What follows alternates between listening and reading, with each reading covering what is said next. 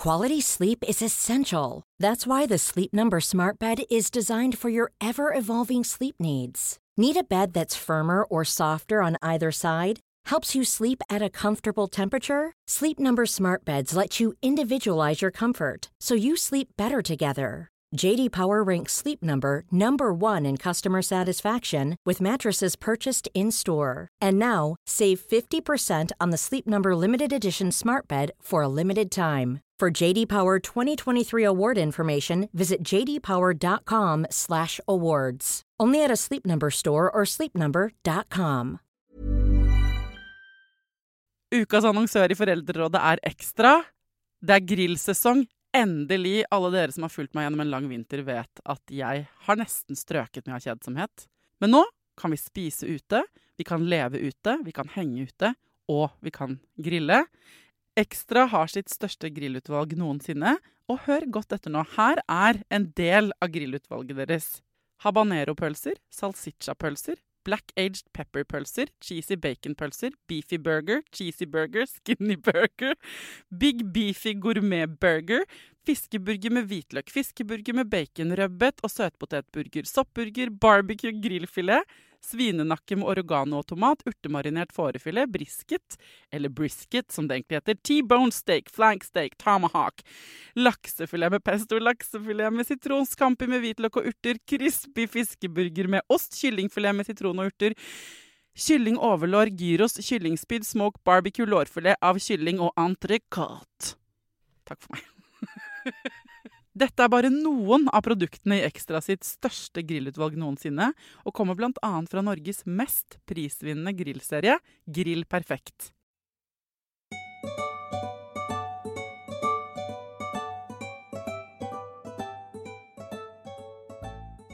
Folkens, det nye systemet her i Foreldrerådet jo at dere får en spesialepisode på fredager.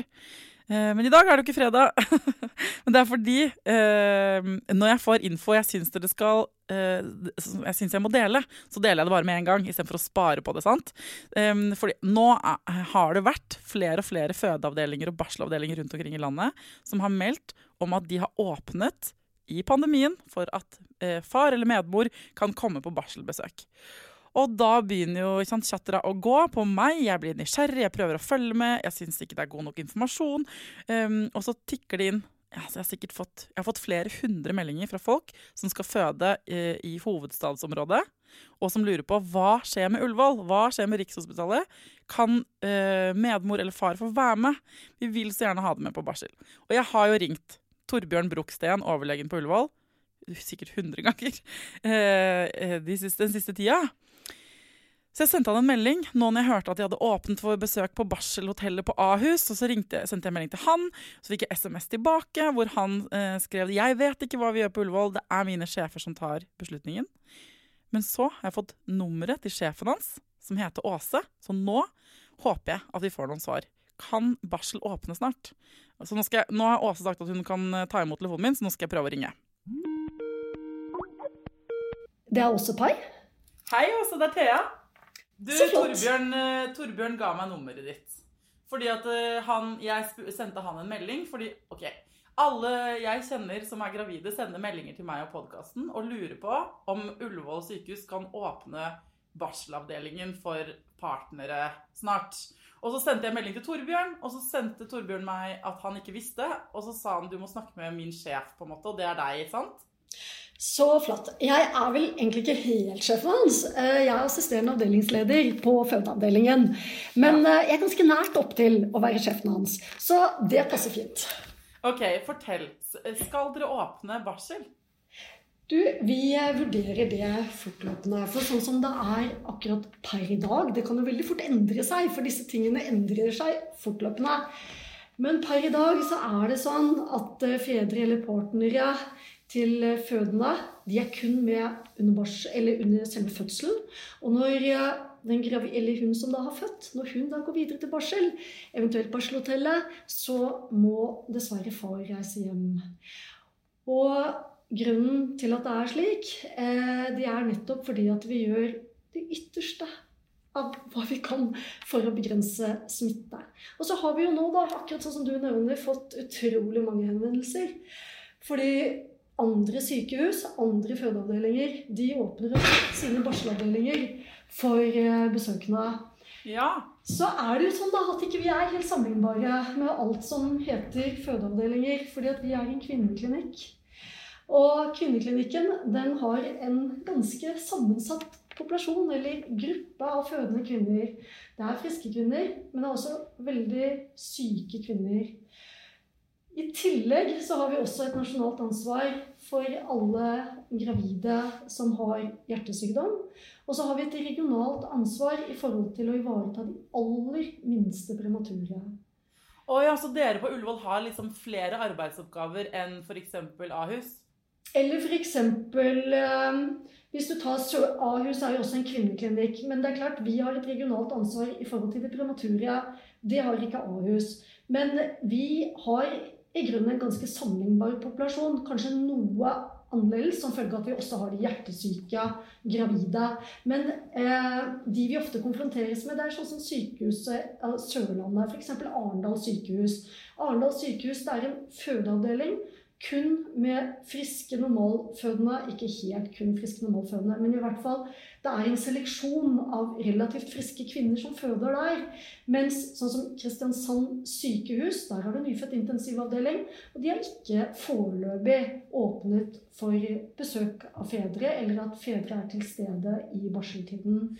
Men det sånn, siden det jo forskjell på barselavdelingen og på barselhotellet, har jeg skjønt, ikke sant? Og sånn geografisk, sånn hvor man og hva man gjør. Og så det ene folk lurer på, sånn med hvorfor, hvis pappaen eller partneren bare sitter inne på det rommet, og ikke går ut, og liksom hvis man gjør sånne kjempestrenge tiltak, det det ene. Hva tenker du om det? Riktig, for det jo den måten noen har valgt å løse det på, de som har gitt tilgang til fedre på barsel. Og det ofte da, som jeg var inne på, jeg må bare si det en gang til, så jeg helt sikkert. Og det ofte da sykehus. Jeg ser at det noen sykehus med nyfødt intensivavdeling som nå slipper opp, men det ikke sykehus som har helt det samme behandlingsansvaret som det vi har her på Oslo universitetssykehus. Men jeg skjønner veldig godt det spørsmålet, fordi at man tenker jo at sånn som barselhotellet, spesielt på Ullevål, det ligger jo i en isolert bygning, og man tenker at da har man på en måte isolert smitten hvis det skulle oppstå en smittesituasjon. Men samtidig så liksom overgangen av personalet, vi har personalet som går gjennom, eller som går, de jo på barselhotellet, de på fødeavdelingen, de går inn på nyfødt intensiv, vi har veldig mye. Det veldig mye samarbeid, selv om man tenker at disse ligger i isolerte bygninger, så går personalet vårt gjennom hele tiden. Så det det å minimere den risikoen. Men vi har så utrolig stor forståelse også for at disse inngripene som vi gjør, eller disse smittereduserende tiltakene som vi gjør, det har utrolig store konsekvenser for kvinner og familier som føder barn i dag. Men det jeg også må benytte anledningen til å si, da, når jeg så heldig at jeg får lov til å være med på dette, jeg må bare si det, det det at vi gjør vårt aller ytterste for å kunne rett og slett bøte på disse ulempene. Selvfølgelig så kan vi aldri erstatte far i denne situasjonen. Eller medmor. Eller medmor, helt riktig. Men som sagt, vi strikker oss til det ytterste for at dette her skal bli en god opplevelse. Ja, og jeg tror dere veldig flinke til det. Altså, jeg har jo laget mange episoder med Torbjørn i løpet av pandemien, og før det egentlig også. Og jeg har masse kontakt med masse folk som gravide, og ikke sant? Når jeg skrev på Instagram i dag at jeg skulle snakke med deg, så blir folk helt sånn, herregud, vi gleder oss til å høre hva hun har å si. Og jeg tror egentlig at det fordi, en ting at folk veldig gjerne selvfølgelig vil at det skal åpne på barsel, og jeg vil gjerne høre mer om helt sånn, jo mer vi får forklart i detalj hvorfor det sånn, så tror jeg folk har veldig stor forståelse. For det har jeg tenkt også, at i denne pandemien, til fader, damer og kjærestene deres så flinke og tøffe og kule, og det forteller jo Torbjørn om også. Men jeg tror liksom man kan henge seg opp i sånn, men hvorfor? Altså, for eksempel et annet argument sånn, men hvis man høygravid og skal inn og føde, så jo partneren allerede, har jo vært tett inntil, så det jo ikke så stor sjanse, altså hvis partneren smittet, så jo den gravide også smittet. Ja, det helt riktig, og jeg skjønner at man absolutt tenker sånn, og det jo som du sier, far har allerede vært inne. Men det klart at det vi vet om dette viruset, da, det at det jo forskjellige stadier hvor man blir smitteførende, og det stadier av det hvor man ikke smitteførende. Og vi, sånn som det vurdert i dag, så det vurdert slik at man, altså i den bestrebelsen på å skulle ivareta de aller mest sårbare, at man har gått til den inngrepen, altså, eller gått til disse restriksjonene her, at man har forbudt besøk. Men hvem det som bestemmer det på en måte? Ja, for i dag jeg må bare si det også, for dette vurderes hele tiden fortløpende. Og vi bare et resultat, holdt jeg på å si, av de beslutningene som tas av OS sentralt.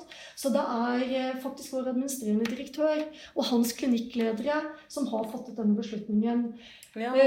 Og jeg vet, jeg tok senest i dag også bare liksom forsikret med han at det disse reglene som står nå, og hva man tenker i forhold til hvorvidt disse under endring, og det de sier da, at foreløpig så det dette som gjelder, men at man fortløpende hele tiden endrer altså holder situasjonen under oppsyn og muligens kan endre disse anbefalingene eller disse restriksjonene, men det som de også hele tiden har som de har veldig stort fokus på, det nettopp dette at man også må være klar over at Oslo, det var episenteret for korona, og vi, altså OS, vårt opptaksområde, det Oslo. Så vi har en litt annen populasjon i opptaksområdet vårt som har hatt en høyere smitteandel også.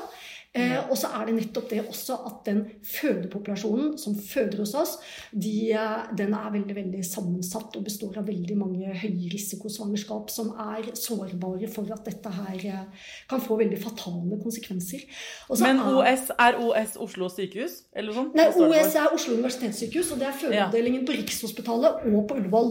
Det begge to. Så dere samme gjeng. Bare for at du forstår, for det jeg tenker at vi har sett litt sånn her i løpet av denne pandemien, jo at jo flinkere FHI og regjeringen har gått ut og forklart oss om smittetall og frekvenser og hva som skal til, jo mer tålmodige har jo på en måte vi vært, ikke sant? Yes. Og så tror jeg folk veldig sånn her, at det virker jo nå, ikke sant, absurd at man kan drikke øl og vin på uteservering med 20 mennesker i Oslo, men man kan ikke ha med seg kjæresten sin i det største livet på en måte, og de mest sårbare dagene i livet, og det skjønner jeg dritgodt at folk synes rart. Så jeg bare lurer på om du kan forklare, ikke fordi du veldig grei også, som gidder å ta alle disse spørsmålene, og det jo jobben din og sånn, men siden du ikke på de møtene hvor det bestemmes av de sjefene dine da, kan du likevel si noe om hvilke ting, altså konkret, hva det som skal til?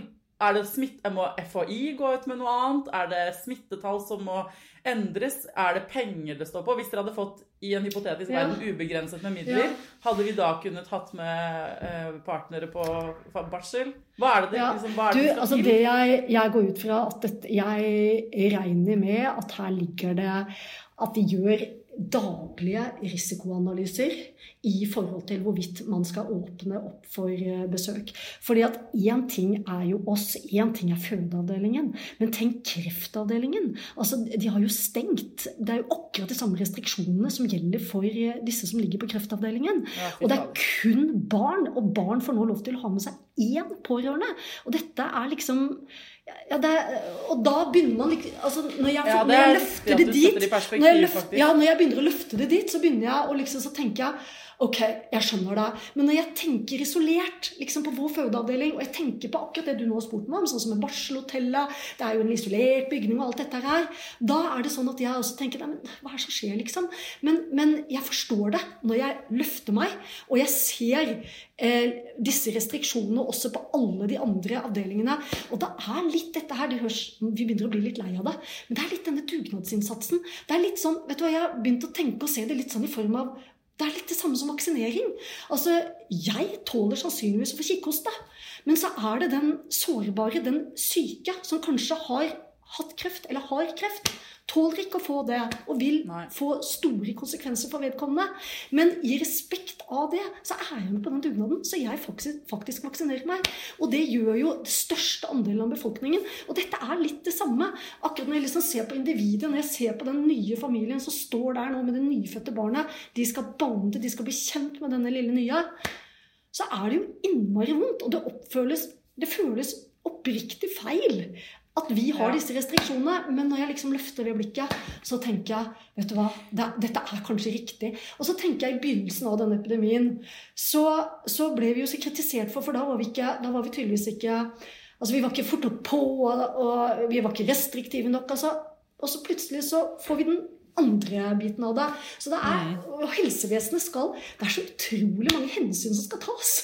Ja, jeg skjønner det kjempegodt. Altså, jeg tenker sånn, jeg synes stort sett folk utrolig respektfulle og flinke og duger sånn, føler jeg at alle har vist. Ja, man blir kanskje litt lei av å høre om det.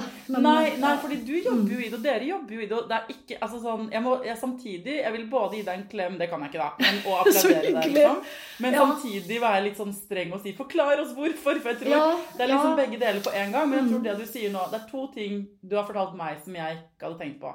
Og det ene at dere har dere skiller dere fra andre fødeavdelinger på den måten at dere har flere sårbare både babyer og fødende på Ullevål og på Rikshospitalet.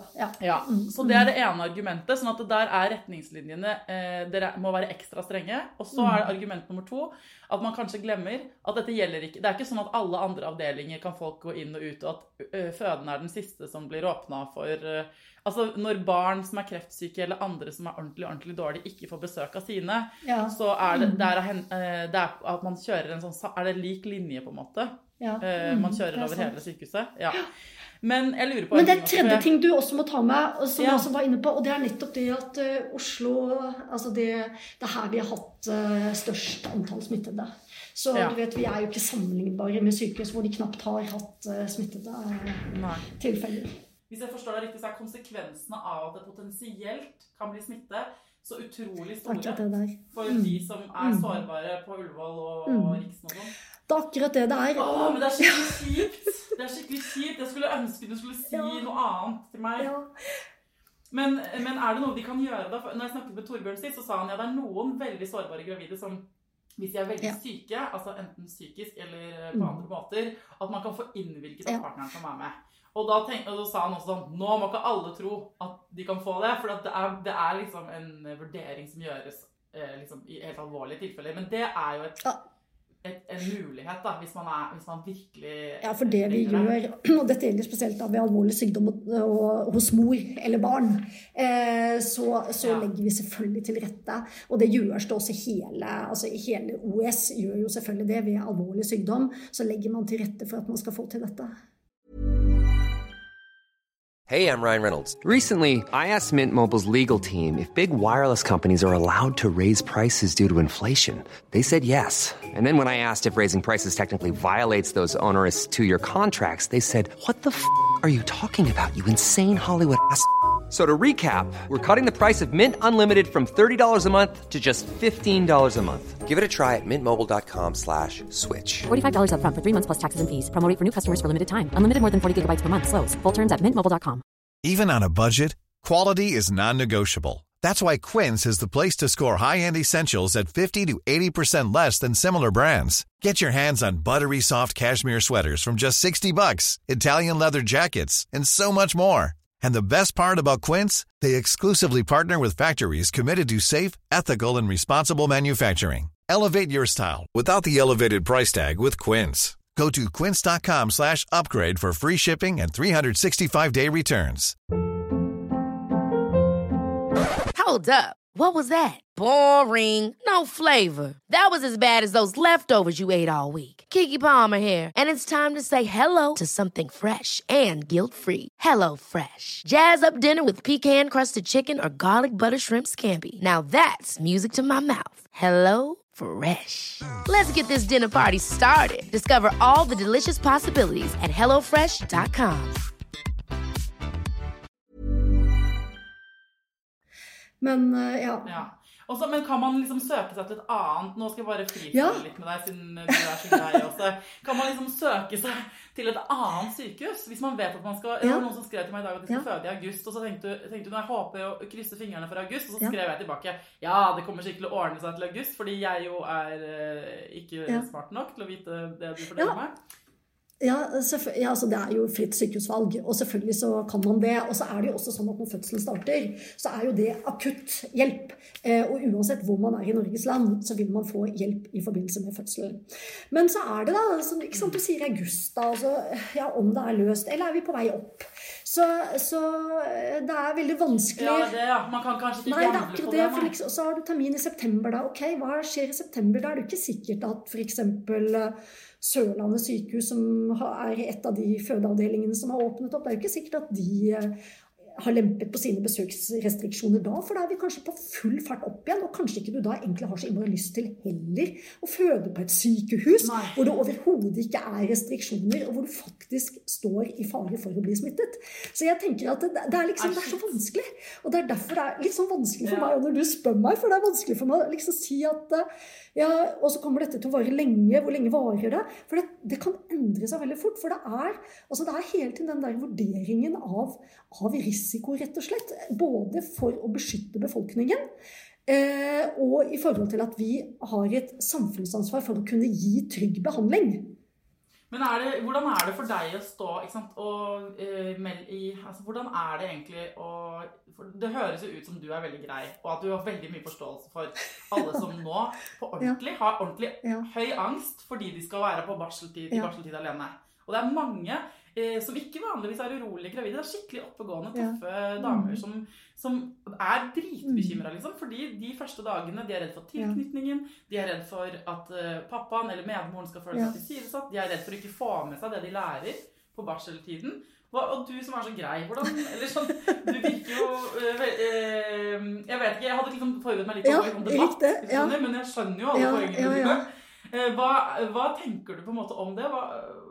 Altså, i det siste så har jeg liksom sagt så utrolig mange ganger at vi forstår, og vi ber om forståelse for at vi innfører disse tiltakene.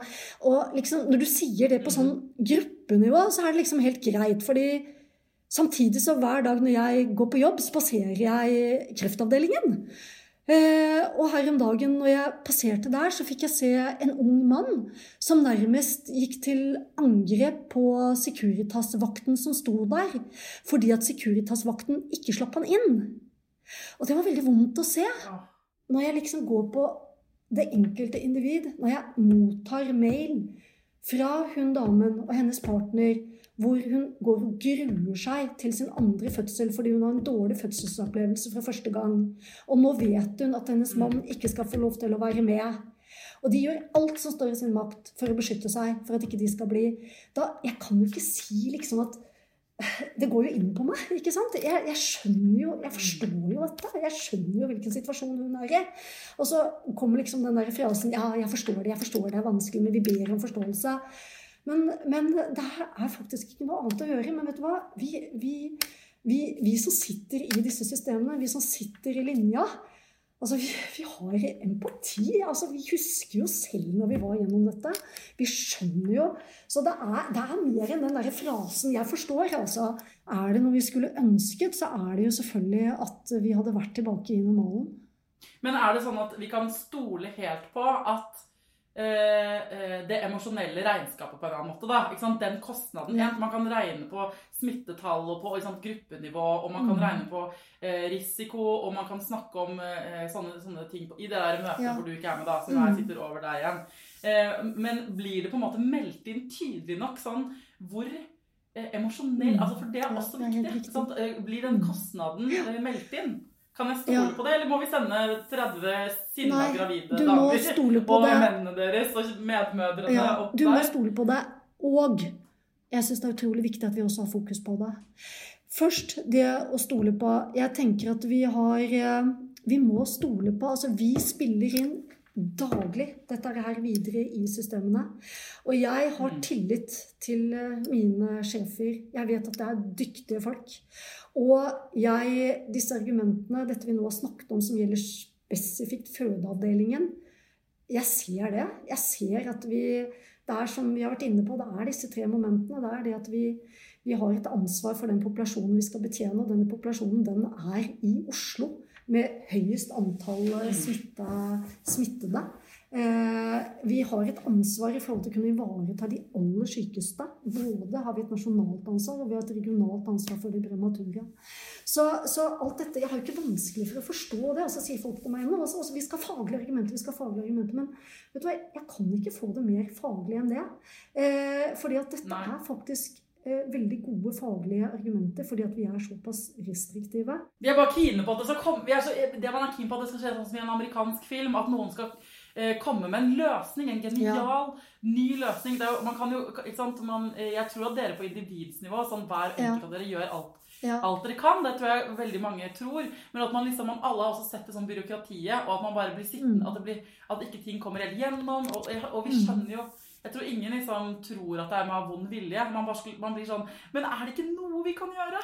Kan vi gå i fakkeltog? Kan alle medmødre og fedre liksom stå hytte med neven ut på Stortinget? Hjelper det å skrive på kommentarer i avisene, eller? Jeg ser på de mailene som jeg får da, så ser jeg hvordan folk beskriver hvor mye faktisk tiltak de gjør for å redusere smitte. Og jeg tenker at det de gjør i forhold til det det aller viktigste. For det med på å begrense at vi får inn smitte på fødeavdelingen. Så jeg vet ikke om jeg liksom... Men jeg har inntrykk at de gravide utrolig flinke. Ja, det det de er. De jo flinkest. De har jo ikke vært på fest. Nei, de har ikke det. De har jo holdt seg hjemme. Men det jo ganske dramatisk, tenker jeg. Så det klart at det så mye her som... Så det heavy. Det jo heavy fra før bare å skulle føde. Ja, det akkurat det. Det jo så stort. Men jeg veldig... Okay, så jeg veldig glad for, jeg må bare få sagt det, for jeg tenker jo også... Vi var litt inne på det her med i forhold til... at man har media på, sånn som at du gjør dette her, at du får det inn i podcasten, at pasientene på. Jeg tenker for meg så det ikke bare for meg, for alle oss som jobber i helsevesenet, og spesielt oss som jobber på fødeavdelingene, når det de gravide som har disse henvendelsene, så tenker jeg at det så viktig, for det forteller oss også at vi faktisk har nådd ut med budskapet om hvor viktig det den her tidlige tiden, og at det en familiebegivenhet. Det ikke liksom noe som skjer på sykehuset mellom mor og barn. Det en familiebegivenhet hvor vi skal legge til rette for at familien skal kunne være til stede. Og der jo hotellet så genialt da, for de som friske og kan være på hotellet, for det jo et sted, ikke sant, hvor man til vanlig, når ikke vi har denne situasjonen her, hvor man faktisk kan... Ja, til vanlig det kjempebra, men nå det jo dritt at ikke pappa eller medmor kan være med. Men jeg enig, men det som jeg ser, at det dritbra at det engasjementet her selvfølgelig, og det sier jo noe om at folk bryr seg veldig mye, og men det så mager trøst, fordi man vil jo bare ha en løsning. Men jeg skjønner at uansett hvor mye jeg vrir og vender på deg nå, så kan ikke du kan ikke...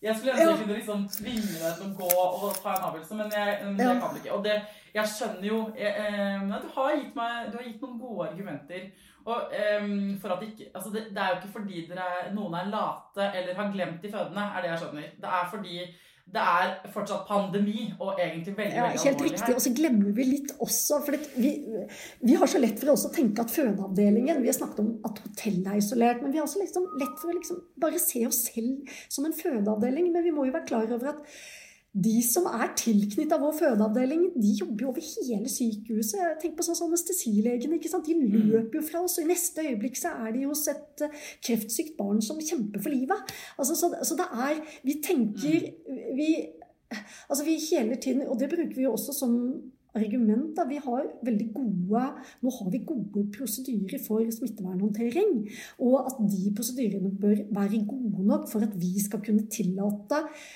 å slippe opp. Men det da vi glemmer den der, at vi en del av et stort fellesskap, og hvor det personer som helt nødvendige for oss, altså for å få epiduraler, for å få bedøvelse i forbindelse med akutte keisersnitt. Vi så avhengig av så utrolig mange helseprofesjoner som jobber rundt på sykehuset, og som ikke bare gir support til fødeavdelingen, men som gir support til hele sykehuset da. Når du sier det sånn, så skjønner jeg det mye bedre. Jeg trodde for jeg hadde gledet meg til å være sånn der breaking news, nå åpner fødeavdelingene informasjon. Men egentlig har du gitt det motsatte. Altså, du har realitetsorientert oss litt, og nå skal jeg prøve meg på en oppsummering. La oss si... For dette skulle ikke vært en situasjon. Det er enig, men det viktigste er at vi får vite sannheten, tenker jeg.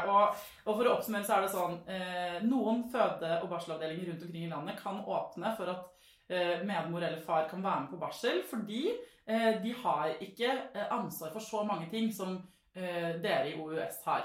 Mens det er spesielle hensyn og ekstremt strengt, ikke bare på fødeavdelingen og på barsel, men over hele sykehuset, fordi det er en infrastruktur som er nødt til å være mega-safe for at vi skal kunne behandle både kreftsyke og andre sårbare, ikke sant? Og at det er egentlig dessverre sånn at altså, det er nødvendig at liksom, de gravide og deres partnere nå må bære liksom, litt ekstra den dugnadsånden i samfunnet, da, fordi de skal inn i det systemet der. Og det er dritt, men er det sånn, er du bekymret for tilknytningen, på en måte? Nå med denne perioden? Mellom barna og foreldrene deres? Nei, fordi at tilknytningen den skjer den første tiden etter fødsel. Og jeg tenker at det er klart at de første dagene er viktige, men tiden etterpå er også viktige. Og vi legger jo veldig godt til rette for at barnet er jo kontinuerlig så sant at tilstanden alt er bra, helsen er fin. Så er jo selvfølgelig barnet inne hos sin mor hele tiden. Og jeg er ganske sikker på at ved å få far fort, han vil komme inn i løpet av 1 til 3 dager etterpå, så vil ikke det bli noen varige skader. Men jeg synes det er veldig viktig at vi er observante på det her. For det er klart at det er vanskelig å si, det er akkurat sånn som med sorg, det er vanskelig å si hva som er liksom en større sorg enn noe annet. Og det er også litt sånn viktig i forhold til bonding, for liksom, når er det, når er det viktigst? Som du kan si at disse få dagene som vil være differansene her, vil nok sannsynligvis ikke ha noen innvirkning i det hele tatt.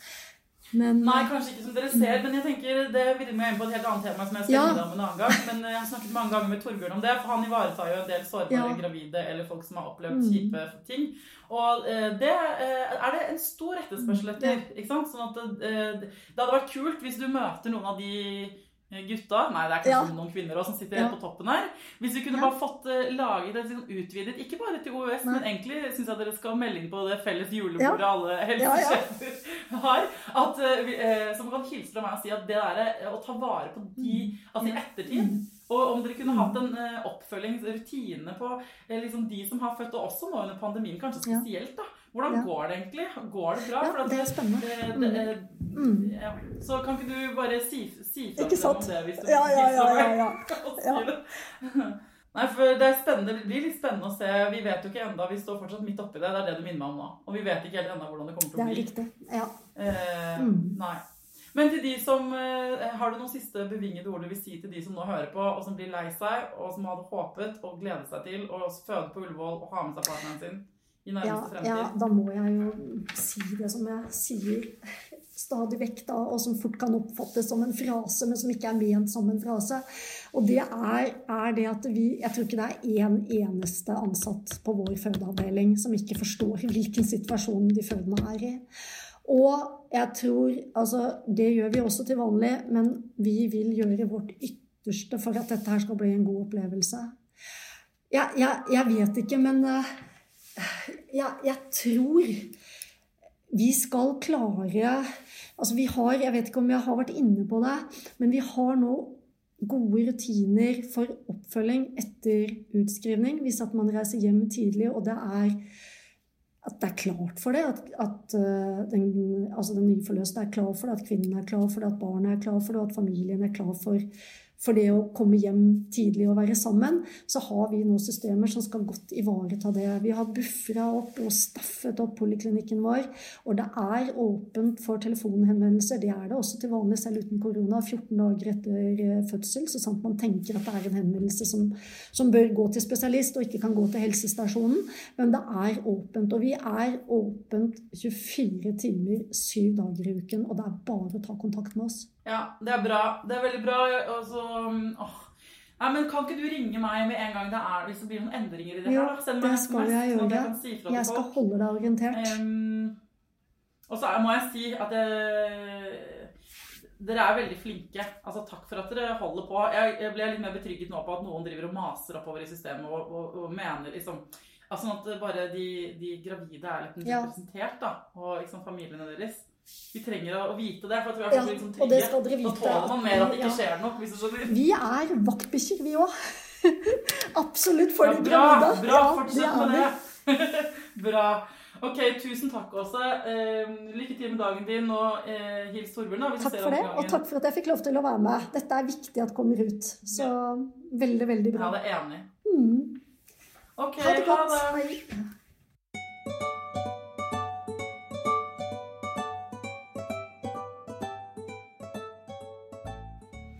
Fader, folkens. Jeg hadde håpet så innmari at jeg skulle komme med sånn breaking news som fikk alle til å skåle i alkoholfri champagne. Det innmari kjipt at ikke de sykehusene også kan finne en måte, synes jeg, å åpne for besøk på barsel på. Men jeg må også si at jeg ble minnet på nå hvor alvorlig denne situasjonen er. Altså pandemi i seg selv. Så det var bra på en måte. Jeg føler meg klokere. Jeg håper dere også føler dere klokere nå. Føler dere fri til å sende meg konkrete spørsmål. Det var sikkert masse dere ikke fikk svar på. Jeg får aldri svar på alt, føler jeg. Men det gjør jo at jeg kan lage flere episoder da, så det bra. Og så lover jeg å være den første til å rope ut hvis jeg får noen annen info, ikke sant? Hvis det endrer seg. Jeg vet ikke om det å anbefale på en måte å bare dra på hytta når du er høygravid i håp om å få føde på et annet sykehus hvis du egentlig skal føde på et sykehus som ikke åpner på barsel. Det risky business. Det vet jeg ikke. Ikke gjør det i mitt navn i hvert fall.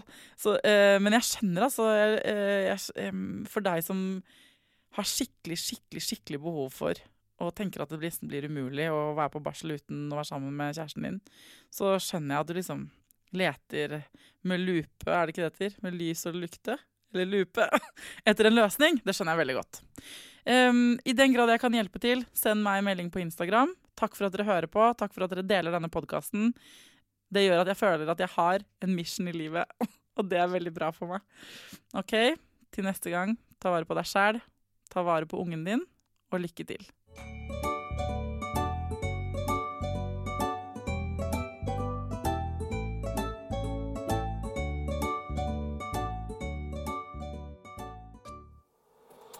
Produsert av Rubicon.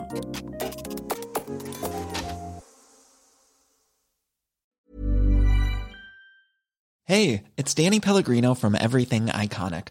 Ready to upgrade your style game without blowing your budget? Check out Quince. They've got all the good stuff, shirts and polos, activewear, and fine leather goods, all at 50 to 80% less than other high-end brands. And the best part? They're all about safe, ethical, and responsible manufacturing. Get that luxury vibe without the luxury price tag. Hit up quince.com/upgrade for free shipping and 365-day returns on your next order. That's quince.com/upgrade. Hi, I'm Daniel, founder of Pretty Litter. Did you know cats tend to hide symptoms of sickness and pain? I learned this the hard way after losing my cat, Gingy. So I created Pretty Litter, a health monitoring litter that helps detect early signs of illness by changing colors, saving you money and potentially your cat's life. Pretty Litter is veterinarian developed, and it's the easiest way to keep tabs on your fur baby's health right at home. Go to prettylitter.com and use code ACAST for 20% off your first order and a free cat toy. Terms and conditions apply. See site for details. Hey, it's Paige DeSorbo from Giggly Squad. High quality fashion without the price tag. Say hello to Quince. I'm snagging high-end essentials like cozy cashmere sweaters, sleek leather jackets, fine jewelry, and so much more. With Quince being 50 to 80% less than similar brands. And they partner with factories that prioritize safe, ethical, and responsible manufacturing. I love that. Luxury quality within reach. Go to quince.com/style to get free shipping and 365-day returns on your next order. Quince.com/style. Imagine the softest sheets you've ever felt. Now imagine them getting even softer over time. That's what you'll feel with Boll & Branch's organic cotton sheets. In a recent customer survey, 96% replied that Boll & Branch sheets get softer with every wash. Start getting your best night's sleep in these sheets that get softer and softer for years to come. Try their sheets with a 30-night guarantee. Plus, get 15% off your first order at bollandbranch.com. Code BUTTERY. Exclusions apply. See site for details.